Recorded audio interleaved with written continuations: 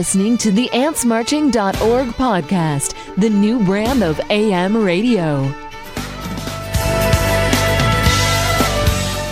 Hey, everybody, welcome back to episode 49 of the AntsMarching.org podcast. I am Matt. With me are Jake and Joe, as I won't say always, I'll say usual. Gentlemen, how are you? Jake? I am well here in extraordinarily hot and humid Florida. Are you drinking anything?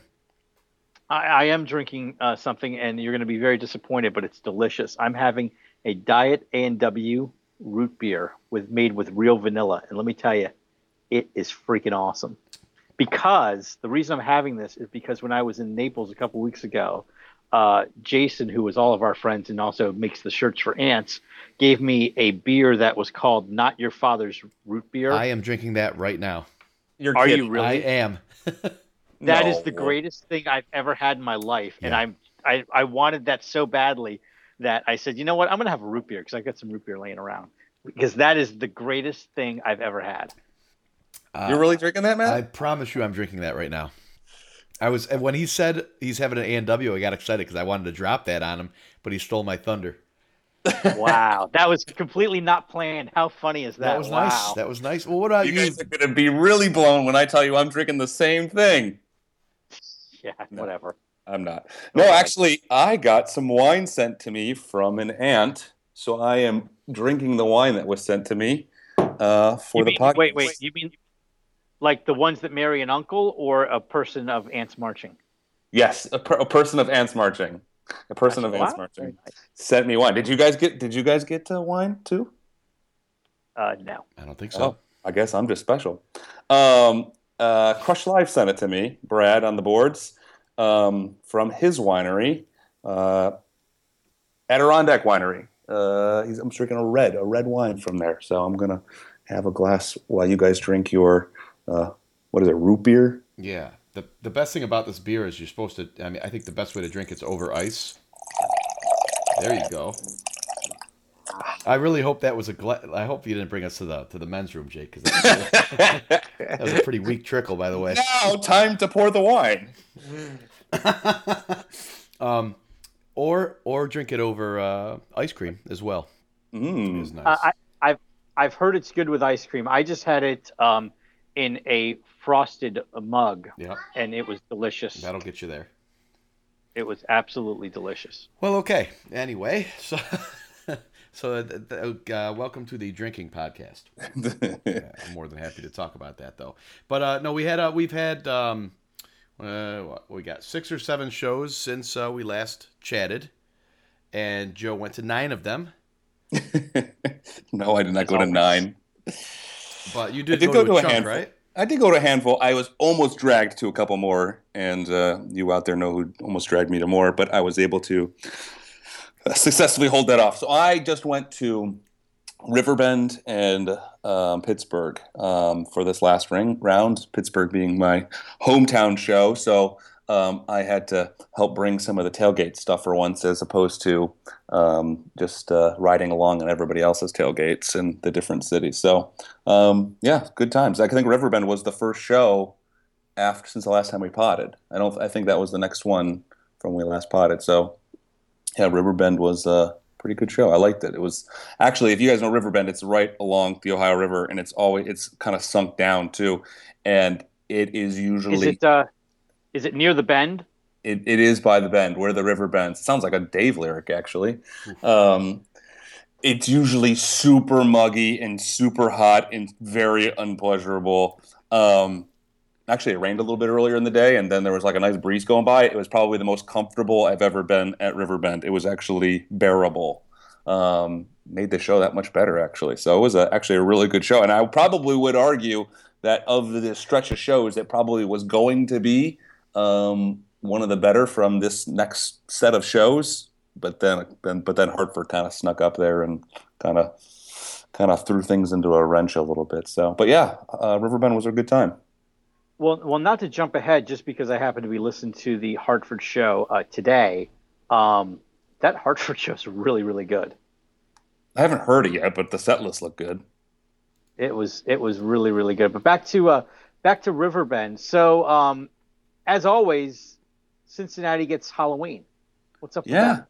I know. I mean, this Halloween, I would say maybe not as dramatic as some of the other Halloweens because Cincinnati can get Halloween when nobody else on the tour is getting Halloween.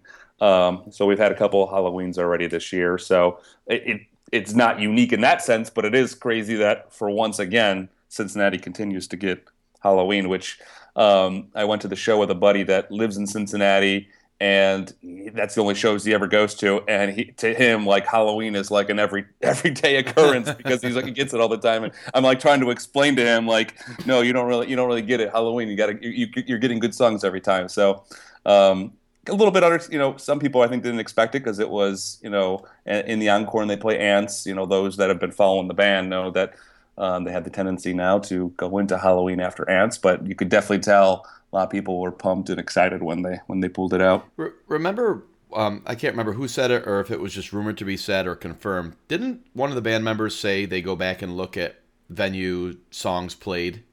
Absolutely, yeah, So yeah. They've started to share more and more of that. I think that's total bullshit. I don't think they give a second thought to it. No, they definitely do. Supposedly they do, and Dave went into it. I think, if I'm not mistaken, it was during the 2010 documentary, which I think they entitled "Hello Again." That was the one that our good friend Sam did, the guy who did the Big Whiskey videos. I believe that was something Dave mentioned. In fact, there was a scene from West Palm Beach where he was flipping through a little book with a list of songs looking at stuff that had been played previously. So right. I think there's actual video documentation of it. I'm not saying they've never done it, but I would be surprised if they gave half a hoot about it on any given night. No, I really I don't think so. Why are they playing Halloween every time at Riverbend? I think that's just the odds. They're just randomly, and it just so happens. No. Why would they play? Why would they not mix it up? Is my point. That's the point of it, right? Not to repeat yourself. But there could be a connection to Halloween and Cincinnati that we don't know. Oh, right. Right. Well, let's go back a little bit though, guys. Remember, go all the way back to 2008, and this is where the Halloween chant happened. The Halloween that's on the warehouse disc from probably 3 or 4 years ago or whatever it was, the one where the crowd's chanting Halloween, Halloween, Halloween. It was a show where Jeff had a previous engagement. Roy was obviously injured, and this is before he passed, obviously. But he was injured and not playing, so they played the entire show without a saxophonist. And supposedly some fans got together and figured out what could be played without a saxophonist, and they decided that Halloween was one of them.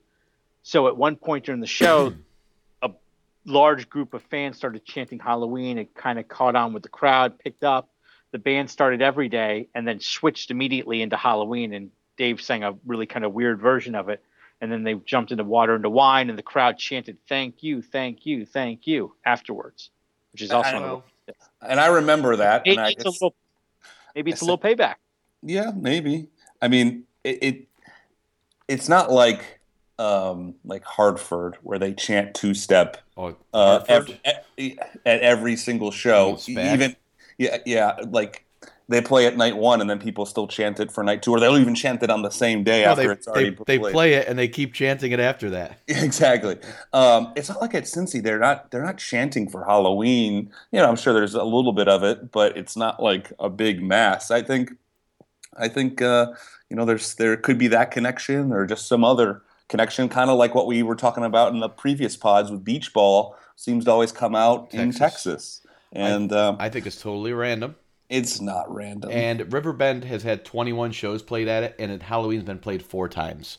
So it's a recent thing. It is recent. Right, but it's been played 4 times since 2008. Okay, 4 times in 7 years. That's not a pattern. You go 4 for 7 in a game, I'll tell you what, you're doing pretty good.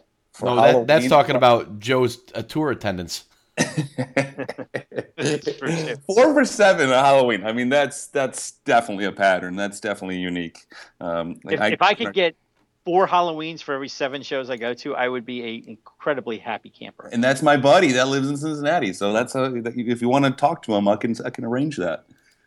But back to the original point.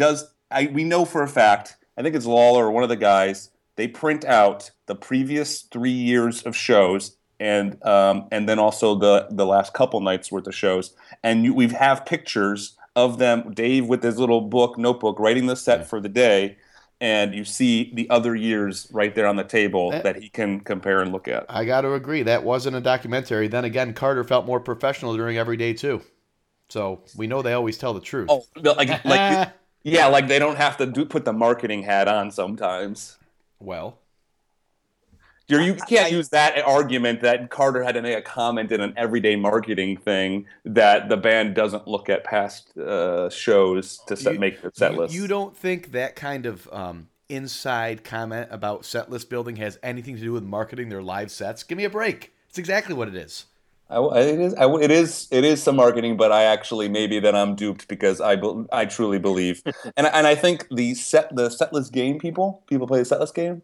I think that is the art of the setlist game, is understanding the past shows that played that year, and definitely. then I think anybody that's in the top 50 of the setlist game would tell you they could see that they're looking at past shows. That might be an idea. Interviewing one of the the perpetual juggernauts of the setlist game, who seems to do well most every year. Yeah, there are a couple of those that seem to be in the top 10 every year. I just want a side note, Joe. I did check on dictionary.com. Unpleasurable is actually a word, so kudos. I had my doubts, and I had to check it. Since the last podcast when you were schooling me, I've been studying. That's good to know. Joe, did you go to the New Jersey show? With I didn't Warren. No, gosh. I wish. I freaking love Warren, but no, I did not make it to that.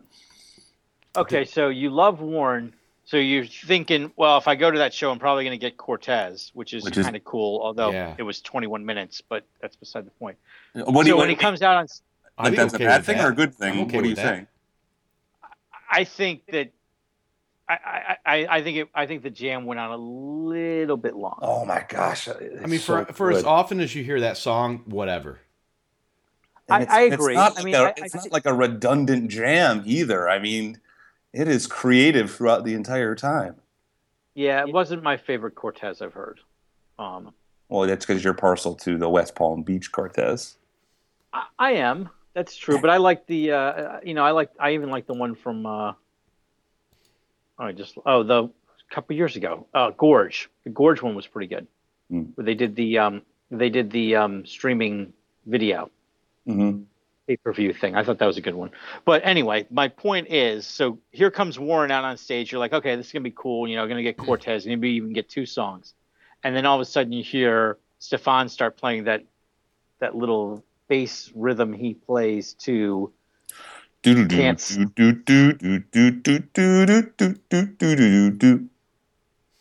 that one. Could that be just the worst use of a guest in a long time? It's a big fake. I mean, my jaw would have dropped to see. Would like to bring out one of our friends, Warren Haynes.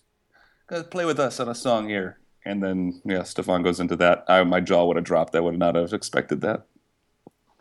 They're trolling. It was. It just was. I was surprised, and I felt bad for people. I don't know. I feel like maybe it was like Fonzie was sitting there begging, please, please, I've always wanted him to play on one of my songs that I've kind of helped write. Please, please, please. And finally gave in. Yeah, I would just be disappointed. Stefan wrote that? I think it's his baseline. I mean, it just seems like if you're going to have like a little nugget that you're going to build the song around, it was that bass line, and I doubt anybody else in the band wrote that bass line. Oof, man, that is Loving Wings level. It's funny. I was there was something that somebody was looking for, an old column, and when I was looking through there, I found something from 2006 when Can't Stop first came about, and I noticed that I was much kinder on it at the time, and I was wondering if that's because whenever I hear a new song, I'm kind of lenient on it a little bit because I know that songs are going to change. Not quick to judge. Yeah, for the most part, I'm really not. I try to give them a chance to change, and although they put a guitar part into it, I don't think Can't Stop has improved or changed much at all. And that leads me to my next question, which would be to you, Joe, and I think, Matt, you've heard them too, is there's two other songs that just kind of popped up. Nice segue. That would be, nice. you like that? I'm a pro. That would be Virginia in the Rain and Death on the High Seas. So what do you think about the two prepositional phrased songs, Joe? Not hearing him in person, I feel like you have to hear him in person really to get a full thing. There's a lot of references to people comparing them to radio, one of them to Radiohead because of the things. I mean, one I think sounds a lot like Pyramid Song from them. First reaction, they're both very chill, very quiet, and that's. I was hoping for some upbeat stuff, so just hearing them kind of chill and quiet, But I will say, from Be Yourself and Black and Bluebird, that these are like in another higher league level than those. These seem like songs to me versus the other ones. My opinion. Now I really want to hear them live to get a judge, and I guess I kind of have heard Death on the High Seas, because it's been making some partial appearances throughout the year, I guess, right? Is that right before Out of My Hands? Yes. How far back does that go? I think Atlanta was the first. Yeah. So I'd have to... That's a tease. First tease is Atlanta. Take a real... And then... and you were at the Atlanta show, right? They teased it at Orange Beach. I was, yes. And they teased it that was the one Pittsburgh. Yeah. Yep. Yeah, I actually took a video of it, or at least I thought I took a video of it, but apparently I don't know how to work Instagram too well, so I didn't actually record it. That's beside the point. It's interesting. That's the one that Dave did on his little Tumblr page, the Death on the High Seas. He recorded it, I guess, about a year ago or so. But did he actually? He talked about it on his Tumblr page, but did he actually share any of it?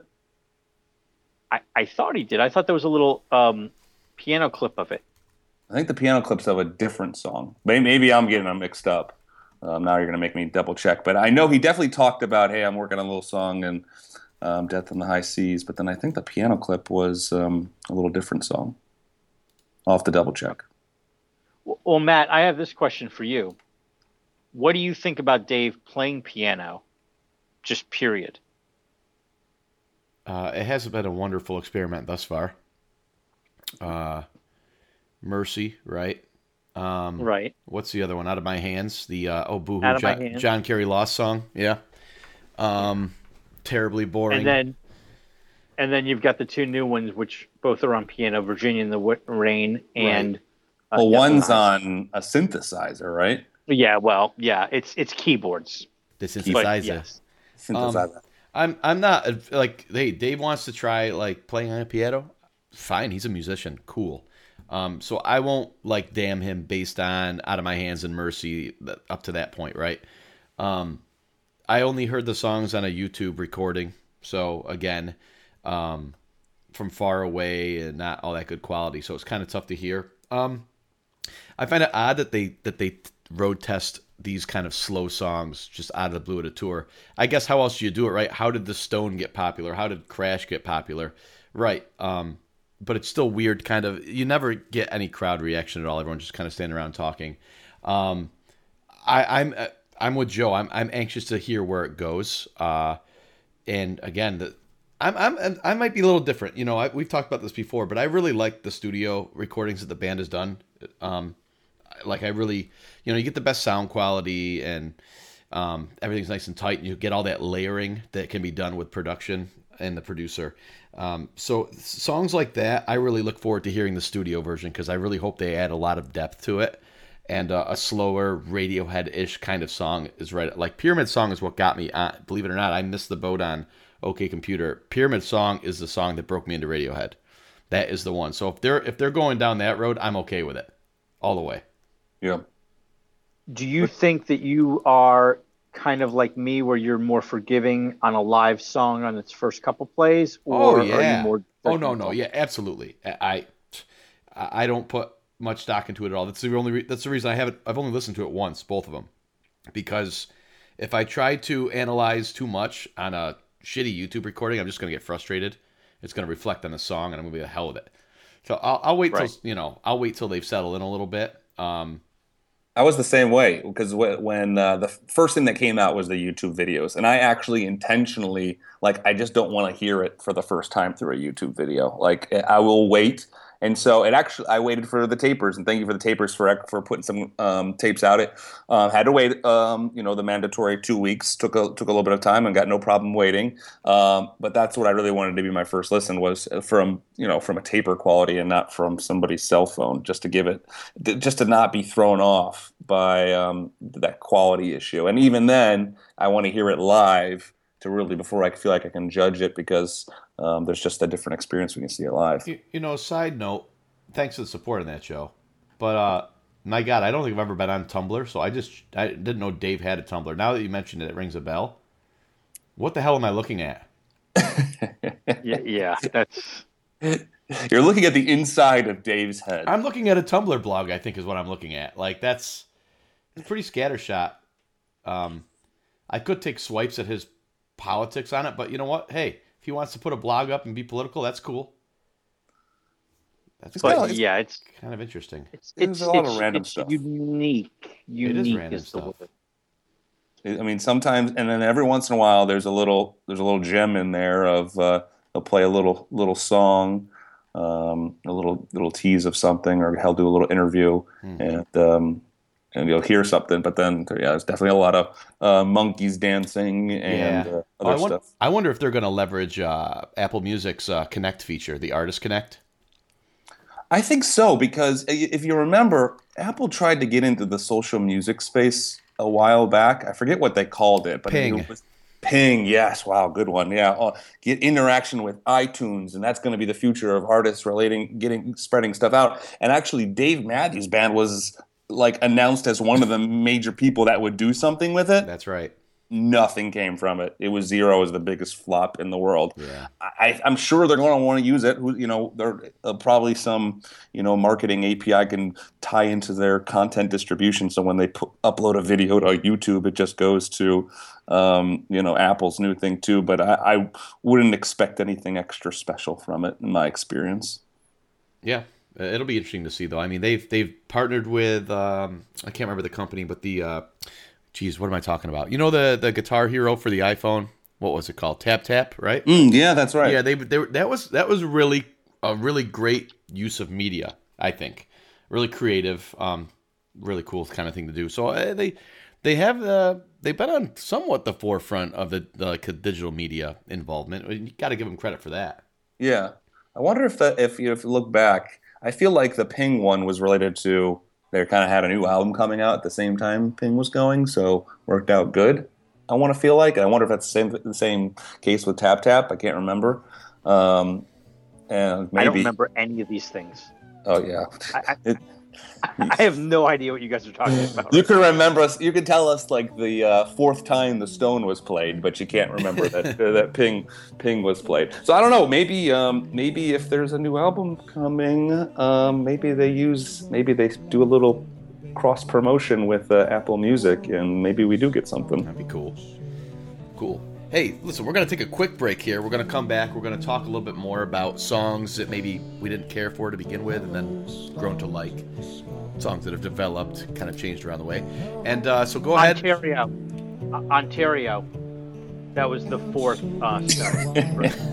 Now that was a non sequitur right there. You got a brain fart on that one. I was thinking Moose Jaw. No, it's not Moose Jaw. Jake was lagging worse than his Android phone on that one. All right, everyone, go hit the bathroom. Go get a not your father's root beer, maybe something equivalent, and we'll be back just in a minute.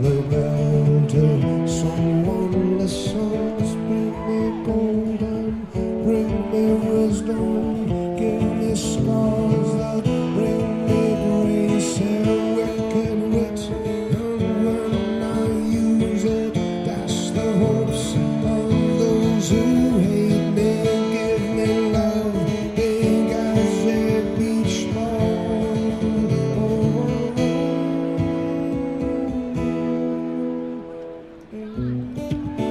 welcome back to the Ants Marching Network podcast. I'm Matt. I'm here with Joe and Jake. Like we said before we took the break, we're going to talk about a little bit of the songs that maybe kind of came out of the gate slow and improved over the time. Not exactly your American Pharoah wire to wire or close enough. How about that, Jake? You did call that, by the way. I did call that. Yes, I did. And I did call that. I completely directly contradicted you, and I remember that day. That's okay. I forgive you. It kind of ruined my experience of seeing a Triple Crown the first time in my lifetime. Because it was what you bet against. Joe was right, or Jake was right. I mean, yeah. Yeah.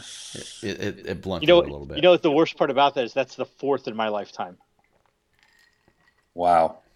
That's how old I am. Now I'm depressed. Yep. Right, can we move on? Jeez. Sure, we can. Okay. So we took a few notes here. Songs that started off generally disliked, or not, maybe disliked is too firm. Just nothing special, and then got to become favorites.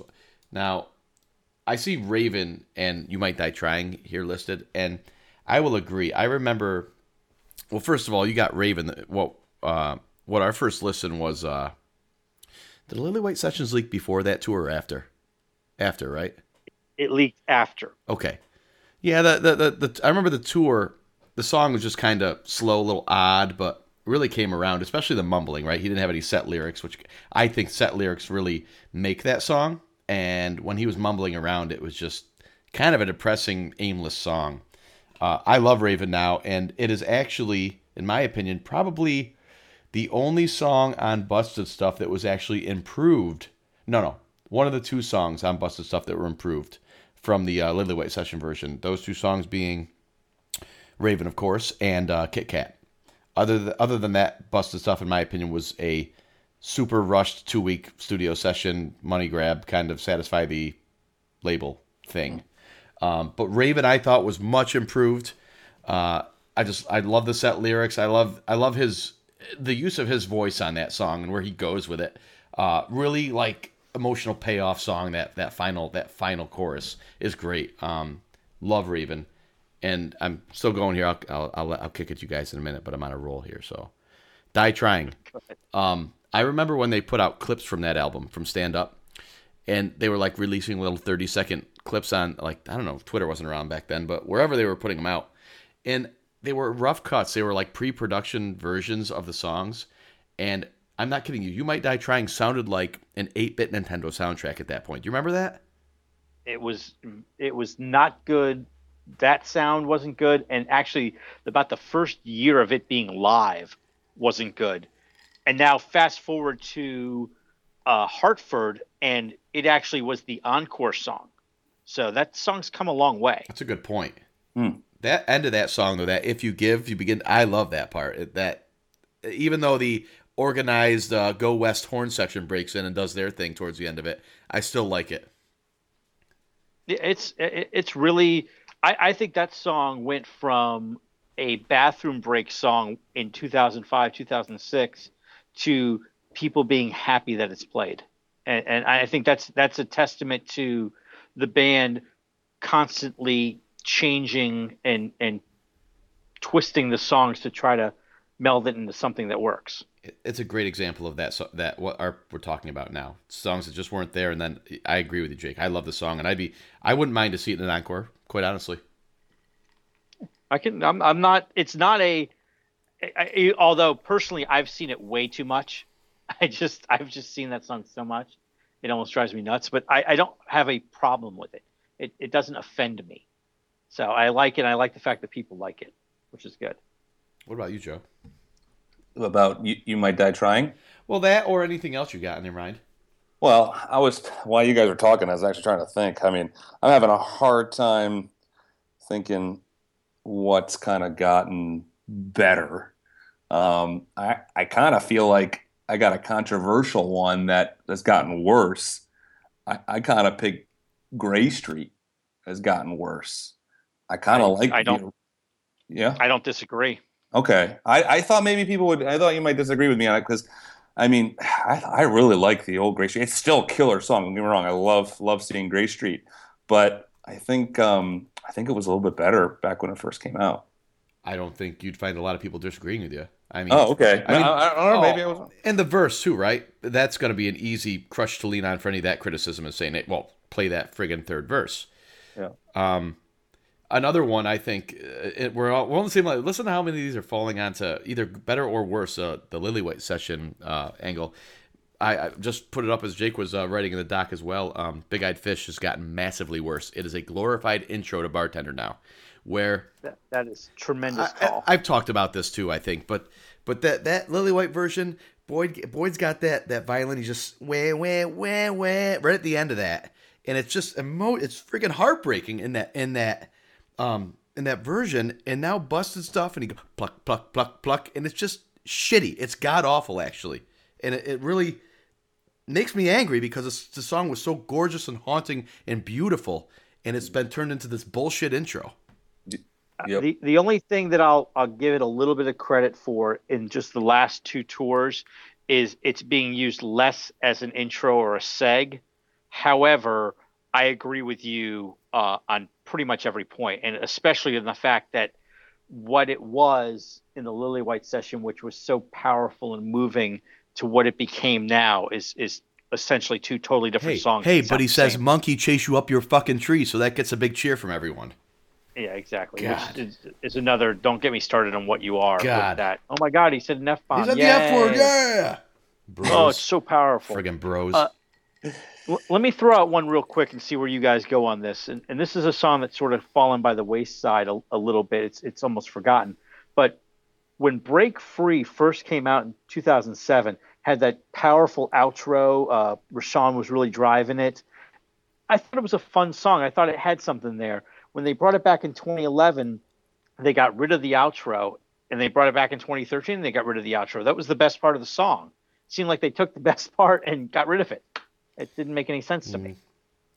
Yeah, I would take the old one back. Yeah, that was never one of my favorites. So anyway, that whole block of 06 songs were kind of weird.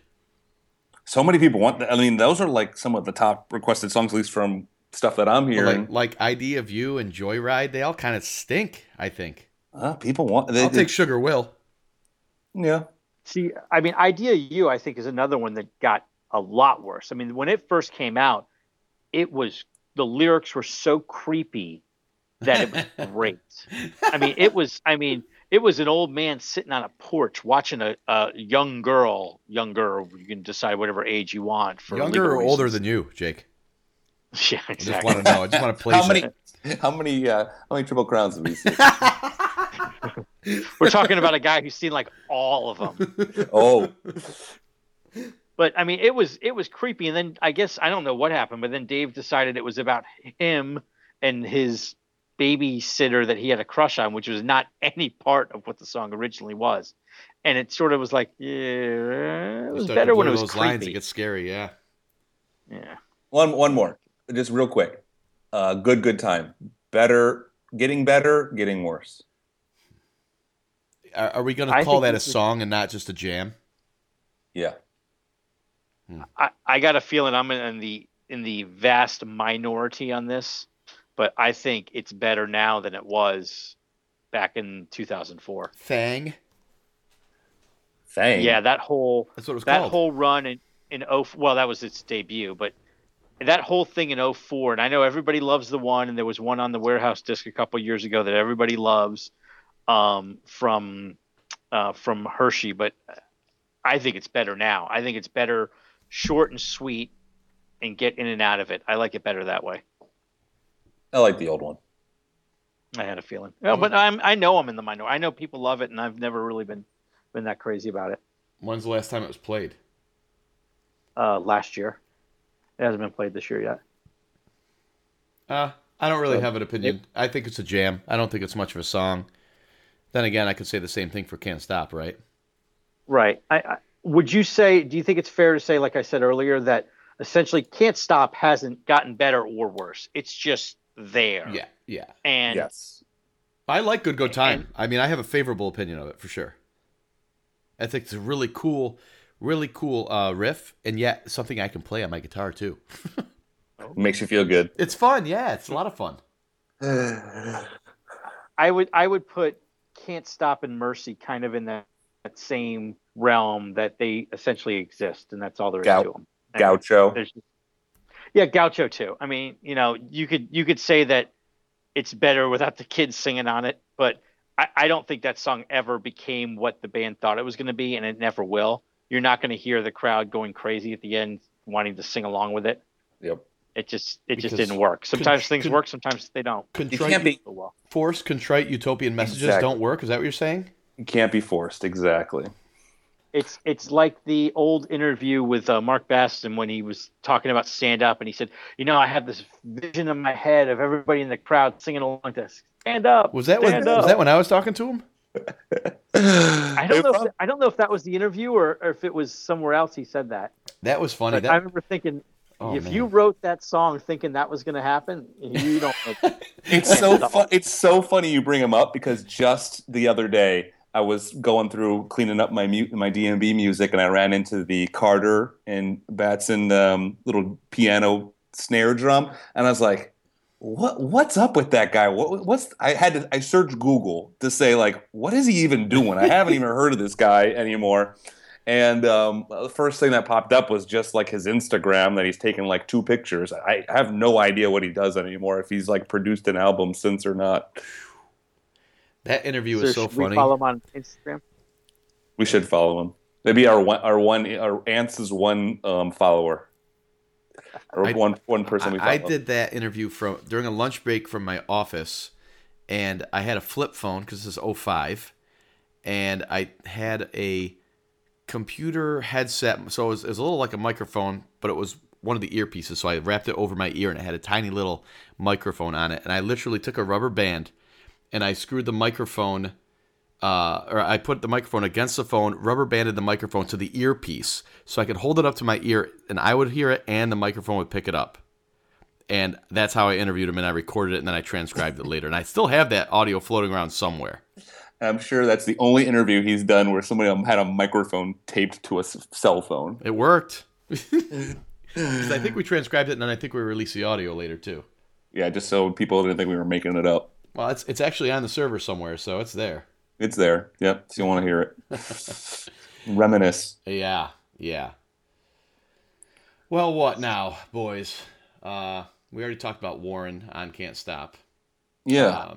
All right, so go ahead. I was just going to say, do you want to just mention, since they're on a break, before we take a break, you want to talk about the first half, kind of who stood out band-wise? Yeah, the MVP of the first leg, so to speak. Ooh, we're going to give an MVP. Yeah, go ahead. I'll kick it right back to you, Jake.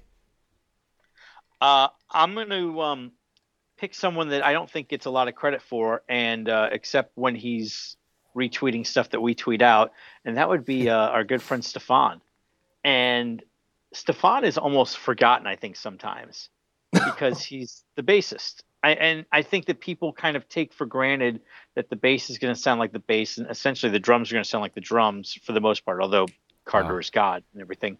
But Stefan drums sound like drums. That's a novel concept. Yeah, you like that. Mm-hmm. But I think Stefan has been very, very good this year. And if you listen to some of the acoustic shows, some of the fan recordings from the acoustic shows, you're going to hear him really, really stand out on some of the recordings where he's just really making everything sound so good in the acoustic sets that I think it's time that we give him a little credit. All right. So you're giving him the Jake MVP for the first break. I do. I'm very pleased with the sound that Stefan has been playing this year.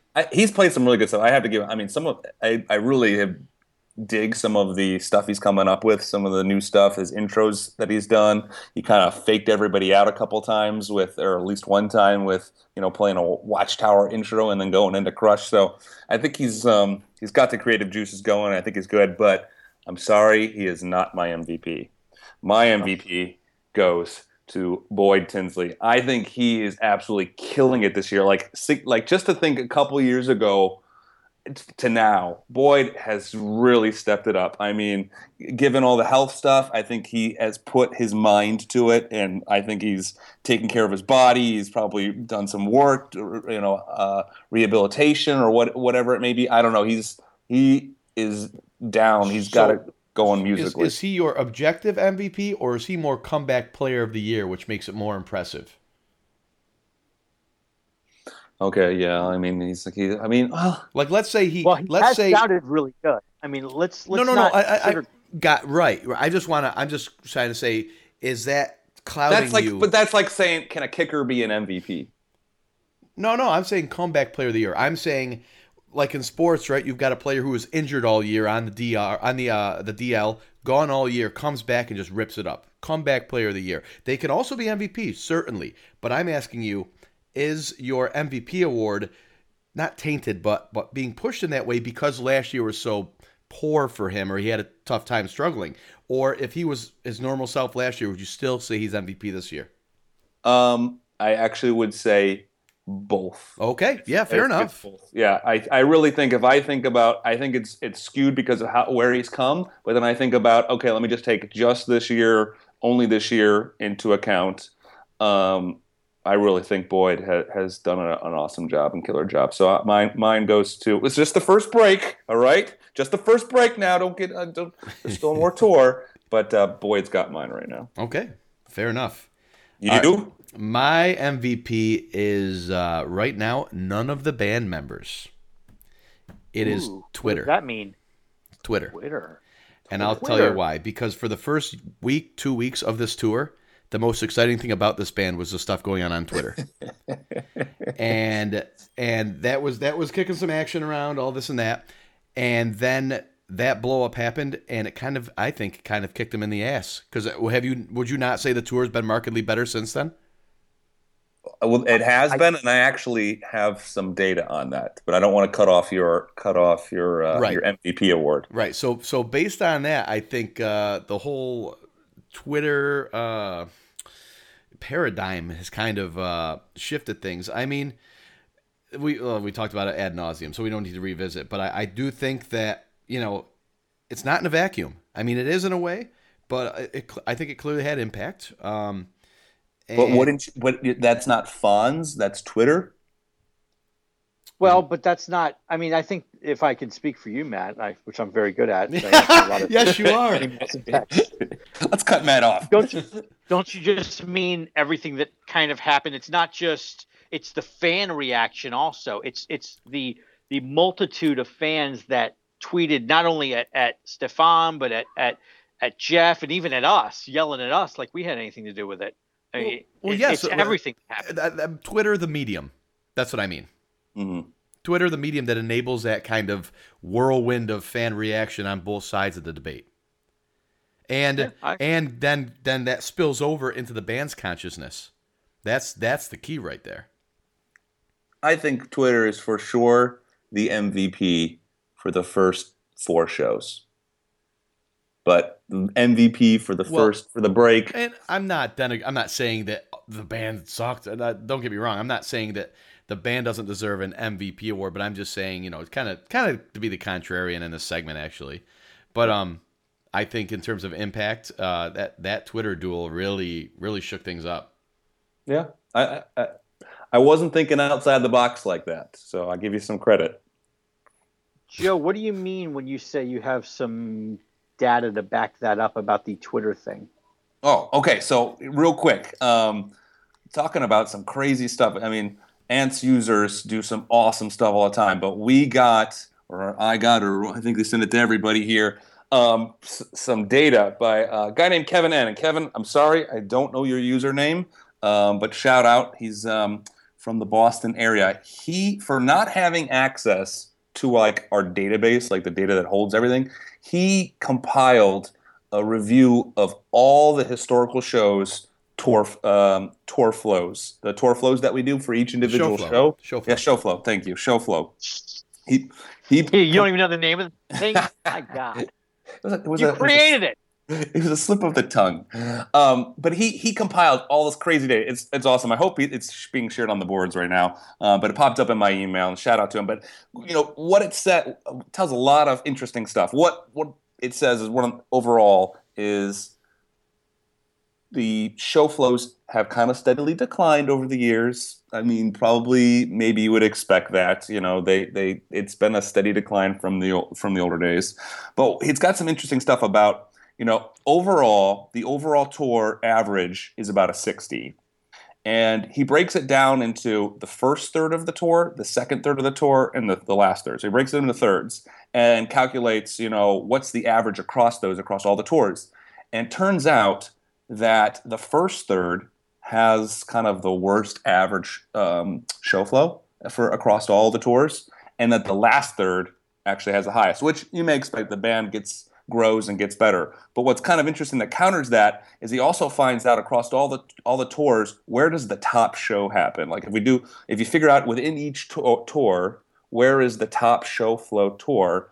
And it turns out the highest rated show actually happens in the middle third. So the kind of like the band, while they steadily progress over the course of the year, there's a spot in the middle of the tour that they just peak at. It's kind of like they're experimenting. They're getting a feel for the sets and the crowd reaction to the songs, and then they catch lightning in a bottle just middle of the tour as they're tinkering and tweaking, and then they kind of settle into the groove and they know what the crowd likes for the final third. And the final third's got better average, but they capture that lightning in the middle of the tour.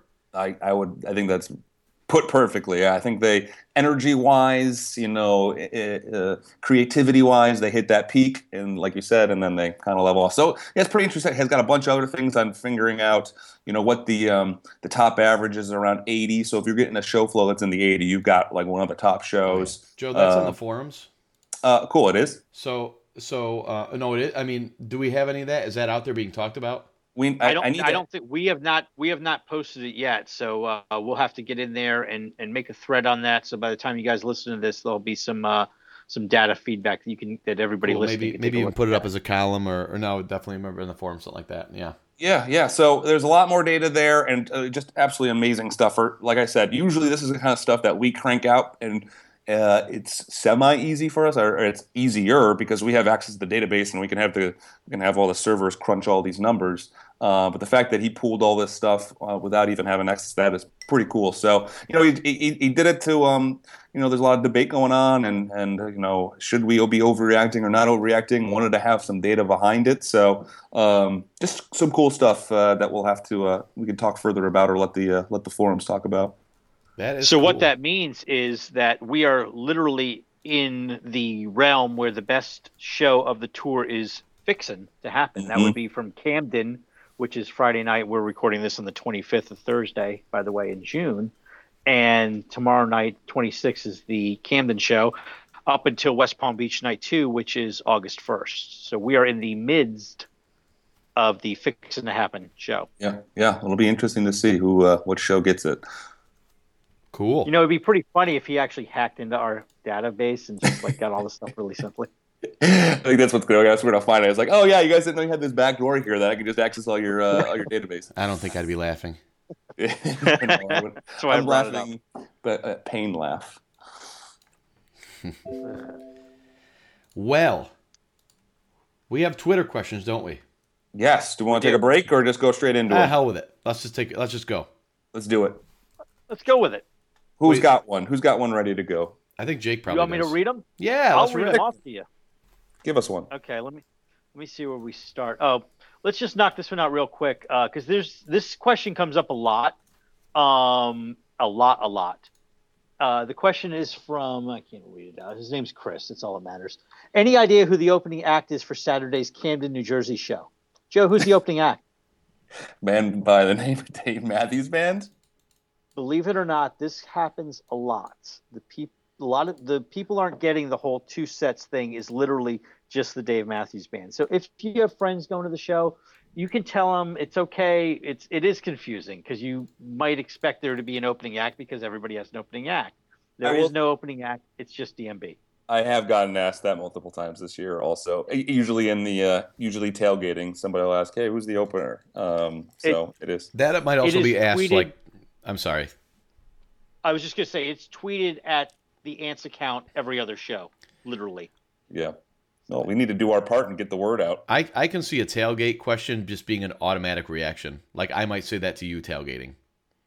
Just because it's just such a second nature at a concert, right? Oh, you just spit it out. But real quick on that, it's really interesting is the show flow or the flow of the show is kind of changed here lately where instead of having the E1 spot be a Dave solo, the kind of thing that's developing now is two Dave solo songs to start the acoustic set, and then a Dave and Tim song, and then there's no longer a Dave solo E1 spot. So that's kind of developed and seems to be pretty much the trend now, is that it's going to be 2 Dave solo songs and a Dave and Tim song to kick off the show. Can you say Dave solo show flow 5 times fast?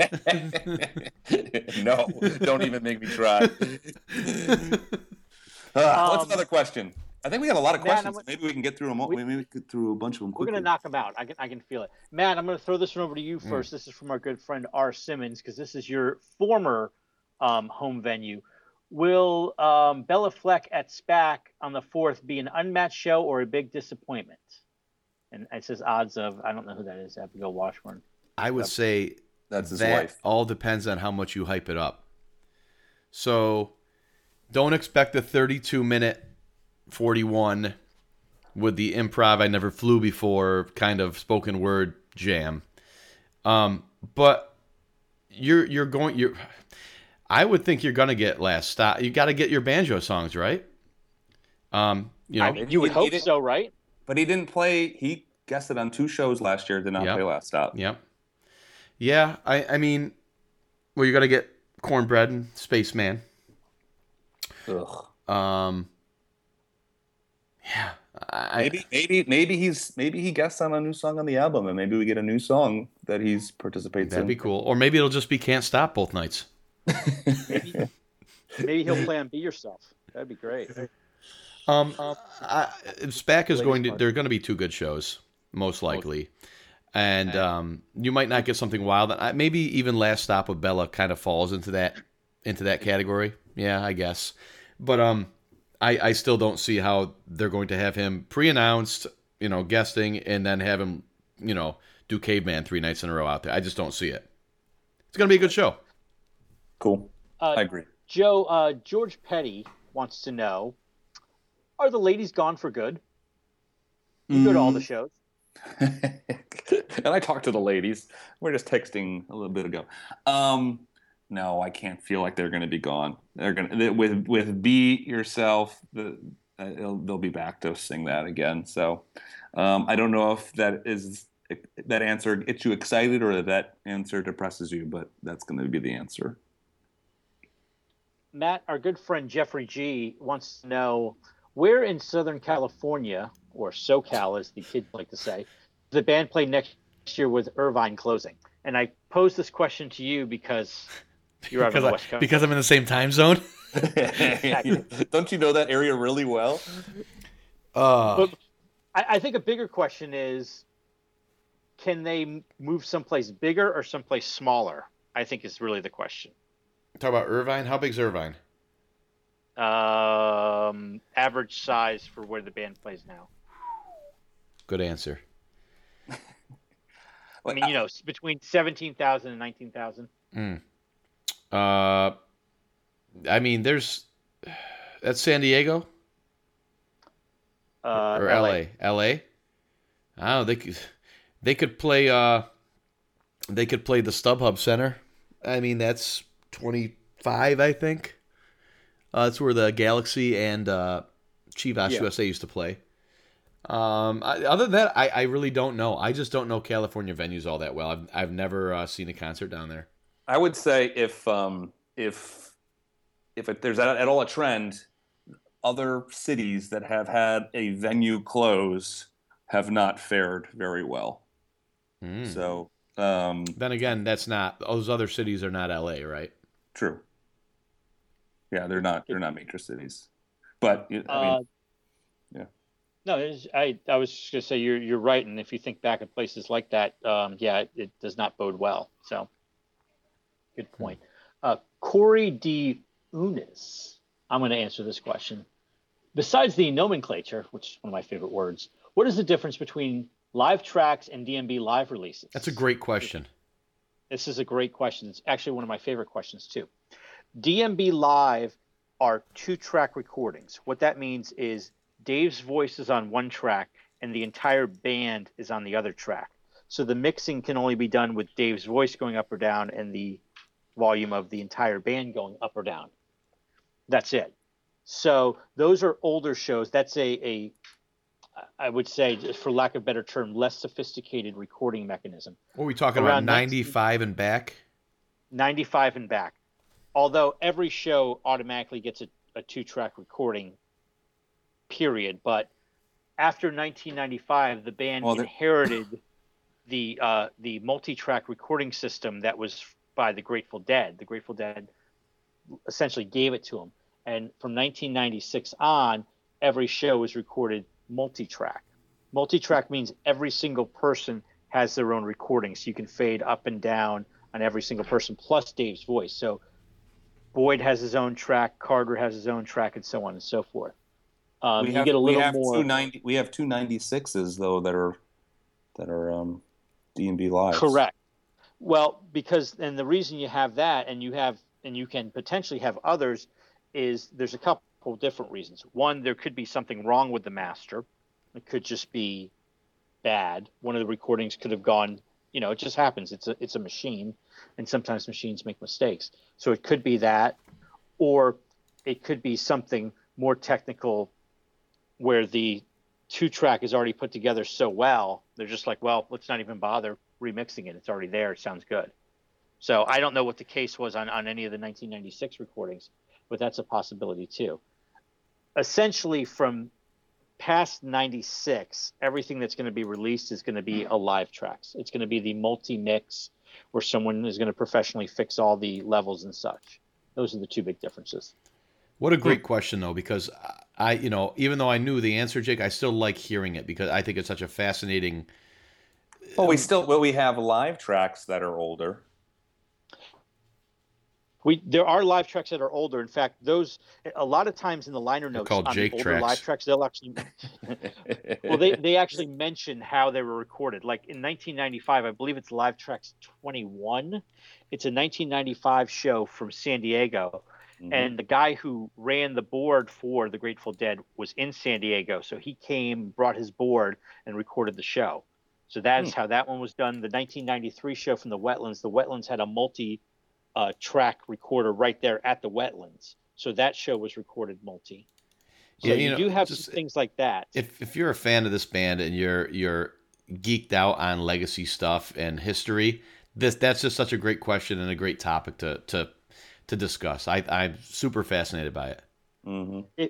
If you ever see a live tracks come out from essentially before 1995, you're getting what DMB really sounded like back in the day, right there, the actual essence of the beginning of the band. It's amazing. There is a couple recordings that are multi-tracked from years individually.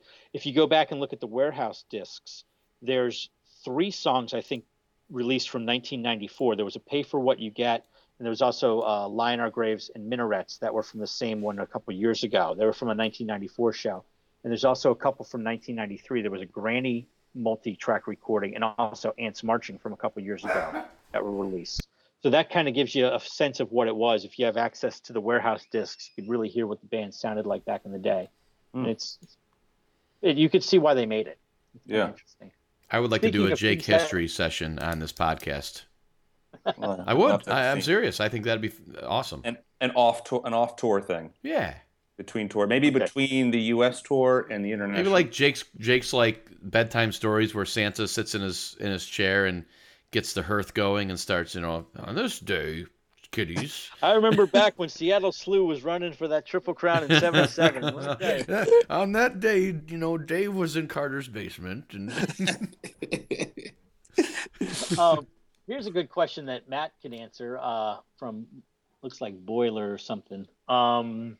Will DMB put out a new album by March of 2016? No. Well, wait. What date? March what? No. March 34th. No. No. No is the answer. Joe, do you agree? I agree. If you had a fall release, which is pretty much all you're going to get if it's not 2016, you'd be hearing rumblings about it already. Certainly they're working on something, but I think best case scenario, you look at April 2016, but probably next summer. I think that's fair given the history of things that we've seen before. I would agree I think in April's in the cards. I mean, I don't think March is like too far off. I mean, I think April's in the cards. So you say absolutely not March, but April maybe? Yeah. I think you're crazy because you're only talking a difference of a day right there. How can you be so certain that no way March? And I think, yeah, April's probable. I just feel like the flow of maybe not. That's right. Check yourself. Well, they normally announce tour dates in February. Well, no, they've done them in January for the last couple, I believe. End of January, beginning of February. Yeah, I'm just trying to think in related to that. I want to say I think April's still on the table. Yeah. Hey, go ahead, Jake. Is the next question when is this podcast going to end? Because I'm going to tweet and say that and ask that actually. So I hope that goes to the top of the list. Make sure you use the hashtag. We're going to do two more quick questions. I'm going to answer this one really, really quickly. This is from whatever, Dells or something like that. Why have no At the Garden shows been released or live tracks? I believe that would be Madison Square Garden. And this is another question that comes up, and apparently there's rumors all over the board that you have to pay a licensing fee and all this stuff to Madison Square Garden for a show to be released. I have no idea. I don't think it has anything to do with that personally. I just think that they haven't released them because they haven't released them. You know, they haven't played the Garden since 2002. There hasn't been that many 2002 shows released. You know, there's not a lot from the 90s that have come out, although the last couple have been from the 90s. I don't think there's any nefarious reason behind it. I mean, Fish releases Madison Square Garden shows like their New Year's Eve stuff. Exactly. So I don't think it has anything to do with it. Last question. This is for Joe M because he goes to all the shows. This is from Carrillo 41, it looks like, or Carrillo 41, pardon me. Do you think the Warehouse will ever go back to seniority for seat assignments? Ooh, a touchy subject. This is probably the tailgate debate topic. And I probably have a controversial answer to it, and I won't actually even say it on the podcast. I'll save it for you to ask me in the lots. But do I ever think they will go back? I actually think for very rare shows, like album release shows, it actually does get used. Now, whether or not, how does it get used, and if it'll ever get used for other shows, and other feedback, I will reserve to you can ask me in person. Wow. What? Don't you wow like there's something wrong. I haven't said anything yet. I mean that sounds pretty I don't know. That's mysterious right there. Sorry, I didn't mean. I think this is the ultimate tailgate debate question, and I enjoy having it, and I don't. It sounds like you're trying to non-organically, artificially pump up tailgate attendance, or maybe are you starting to charge autograph fees? So you're probably trying to drive more traffic there. I literally enjoy this debate, and I think if I give my side of the debate now, that it's no fun. Oh, you think anybody's listening? Yeah, well, maybe somebody will listen to this podcast once. But I like to debate this. This is a good topic, and you guys can give your answer. You are a master debater, no doubt about it. I don't think it's coming back. I'll keep it short and sweet so we can get out of here. I don't think it's coming back. How do you do it? I totally can appreciate their dilemma, right? The whole point of the Warehouse is to get members, right? To get a membership. How can you continue to sell new memberships when you pretty much can go out and say, oh, if you haven't bought a membership in the last 6 years, you're screwed? Is really what they'd be telling you, pure seniority-wise. So that comes up in debates. I get that, and then on the other side, I say, well, what the hell? I've been buying it for 15 years or whatever it is. How can True point, absolutely fair point as well. It's an impossible no-win situation for Warehouse. I don't envy them at all. Yep, tough spot to be in.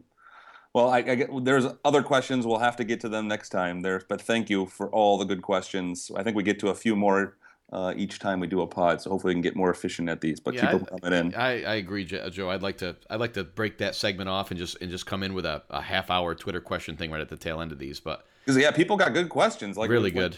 Yeah. Thank you, Yeah, guys. we're going to save one of these for next time. I can already see it. We'll talk about it when we get done. Oh, one thing I wanted to know when I was saying the Cincinnati Halloween debate there, that there'd been 21 shows. If you go to Tour Central and you click on the name of a venue, it gives you over like the high level overview of the album breakdown of songs that have been played at that venue of all time. But there's also a link that says venue song stats. You click that and you actually see the by album breakdown of all the songs and how many times they've been played at that venue of all time. So just in case you haven't stumbled across that, you start digging around and clicking around in Tour Central. There's a lot of information down there and a lot of analysis that's pretty cool to check out. And I hope to have a new feature to be released by the next podcast. It's almost there, but stay tuned. Listen to the next podcast. Hopefully, I can share the new stuff. Nice. All right, well, guys, hey, everybody, thanks for joining us. Jake, did you have anything else to add? Nope, that'll do it. We'll see you guys next time. Sounds good, guys. Thanks for listening to the AntsMarching.org podcast. Visit AntsMarching.org and be part of the largest DMB community on the internet. Show downloads, Tour Central, personal show stats and setlist game, and so much more. AntsMarching.org, the best stop for all things DMB.